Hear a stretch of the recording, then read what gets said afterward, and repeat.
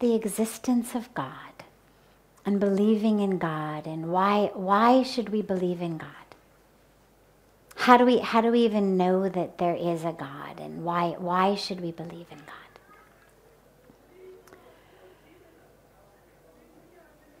The problem with this science and spirituality debate is that we actually try to look at them on the same terms. So we expect that spirituality should be able to fit into the framework of science. And we expect that you could sort of debate them or argue them on the same terms, in the same way. And you can't, because they're completely different ways of understanding the world. Neither is better. I love science. I'm a science student. I love it. It excites me. I use science to understand and explain so much. The dilemma arises over the fact that science only has jurisdiction over things that science knows how to measure. So if it can be weighed, if it can be measured, if it has a volume, if it can be seen in a microscope or a telescope, if we can use our 5 senses to understand it, science is great. The problem arises when we say, just because it doesn't fall under the jurisdiction of science, it doesn't exist.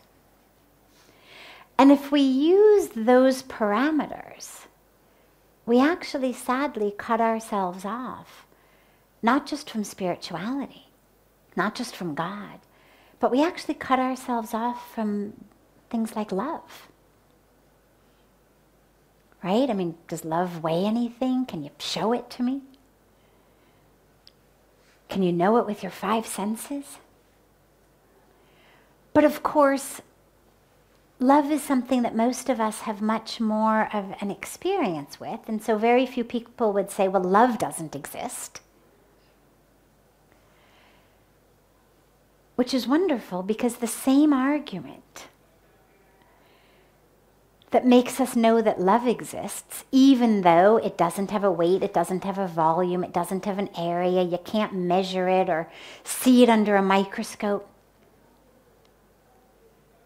allows the door to open at least to the possibility. The existence of love, of course, does not prove the existence of God, but it at least opens the doorway to the fact that we are prepared to accept the existence of something that is outside the jurisdiction of science. For me,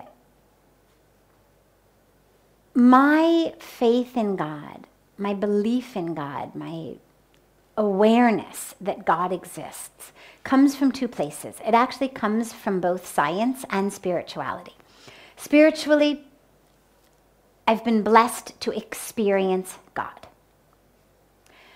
But that's a separate subject. From a science perspective, if you've ever spent time in a science laboratory, which I have, what you know is when you are in a lab and you've got your Bunsen burner and you've got your beaker and you've got all the things that you're going to put in your crucible, we're going to create something. Depending on what level of science class you are, you create different types of things. But nonetheless, you've always got your Bunsen burner and your crucible or your beaker and your things that you're going to put in. The majority of the time that we go to create something, it doesn't work. You end up with nothing. You end up with bad smells. You end up sometime with some smoke. But even knowing what we're going to create, very frequently it doesn't happen. Look around any science lab, and you're going to see a lot of perplexed students saying, but I followed all the instructions.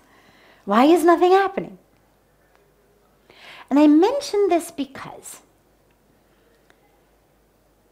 if you take a botanist, an expert on plants, take the most brilliant botanist in the world, give yourself a Nobel Prize winning botanist, the genius botanist, they could tell you, you could hand them a leaf and you could say, tell me what is in this leaf.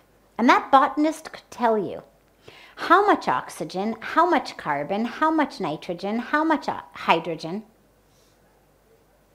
Could tell you everything. And could even tell you and even demonstrate to you with styrofoam balls and sticks and things like that, how the molecules of oxygen, of carbon, of nitrogen, of hydrogen, how they're actually bonded together. It's this type of bond instead of that type of bond. They could tell you everything. Nonetheless, with thousands of years of what you could call spiritual science, good few hundred years of actual hardcore, what we would call modern science, the petri dish type of science, we know everything there is to know about a leaf, for example, or a mosquito. Taking low levels of life, low forms of life. We still can't create one in a petri dish, even though we know exactly what it's made of. We can't create one. You cannot create life in a petri dish. The very best that after all of these years of modern science, after having all of the tools, all of the knowledge, the very best that we've been able to do so far is an occasional successful cloning. So the best we can do is take a Xerox copy of something that already exists. But you cannot create life. To me, that is the proof, to me as a scientist, of the existence of a, and I don't care if we use the word God, it doesn't matter. Call it a capital P planner. Call it a capital K knower. Call it a capital S scientist. Call it whatever you want to call it. As long as we agree on the fact that it is a being, an energy, a wisdom, again, whatever we want to call it, who understands, who knows more than our best botanists and our best laboratory science technicians. Because someone, something, has created life. And after billions of years of existence, hundreds of years of very good modern science, learning everything there is to know about existence, we still can't create. And so therefore, to me as a scientist, the idea that it actually happened absolutely randomly, and that in all of our brilliance, we cannot recreate that which happened randomly with knowing everything we know, it doesn't make sense. Unless you accept the fact that it actually wasn't quite so random, that actually there was a being, an energy, again, however we want to conceive of that, what for me was always a capital P planner.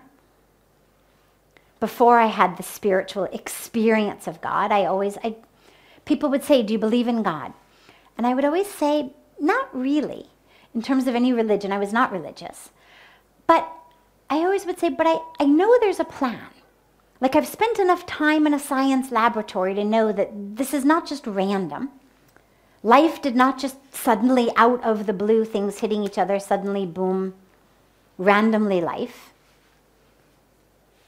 So I know there's a plan, which to me means there must be someone, something that's made the plan.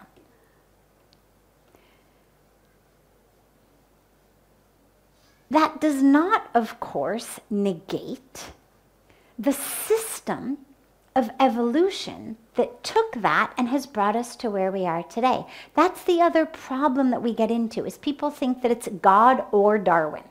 Of course it's not. What Darwin did, what Newton did, what all of our scientists are doing, is studying this incredible creation and helping us to understand it better, saying this is why this happens. Ah, the apple fell on my head. Okay, let's call that gravity. Oh, okay, so we have this thing called evolution. Let's call it natural selection. Okay. It's not instead of God, any more than the word gravity is instead of God. These are just terms that are used to explain aspects of this incredibly perfect plan design that has been given to us by a capital P planner, a capital D designer. And one scientist understands this part, and another scientist understands that part, and another scientist understands this part, and they'll give us different names and different ways of understanding it. But none of that negates the fact that he, she, it, they that created it put all of these plans, all of these designs, all of these forces into action. And so that's a very important thing to understand, is you don't have to throw away science to believe in God. Of course not. Science makes me appreciate God even more. The more I understand science, the more I think, oh my God, how did you figure that out? How did you plan for that? How brilliant. Years and years and years of study, and I can barely understand it, and you just created it. How amazing. How beautiful. So there's no necessity to say science or God. Of course not. Science is the study of the incredibly perfect creation that has been given to us by an incredibly perfect creator. The only piece that to me is crucial is to realize that that which set it into motion could not possibly have been random. And we know it couldn't have been random because billions of years after this theoretical randomness, hundreds of years after studying it all over the world with the best technology, we still can't recreate it. We can't create an amoeba. Cannot manufacture life. Something gave that spark of life. And then the rest has happened as our science classes have explained it, as part of this incredibly divine, perfect plan.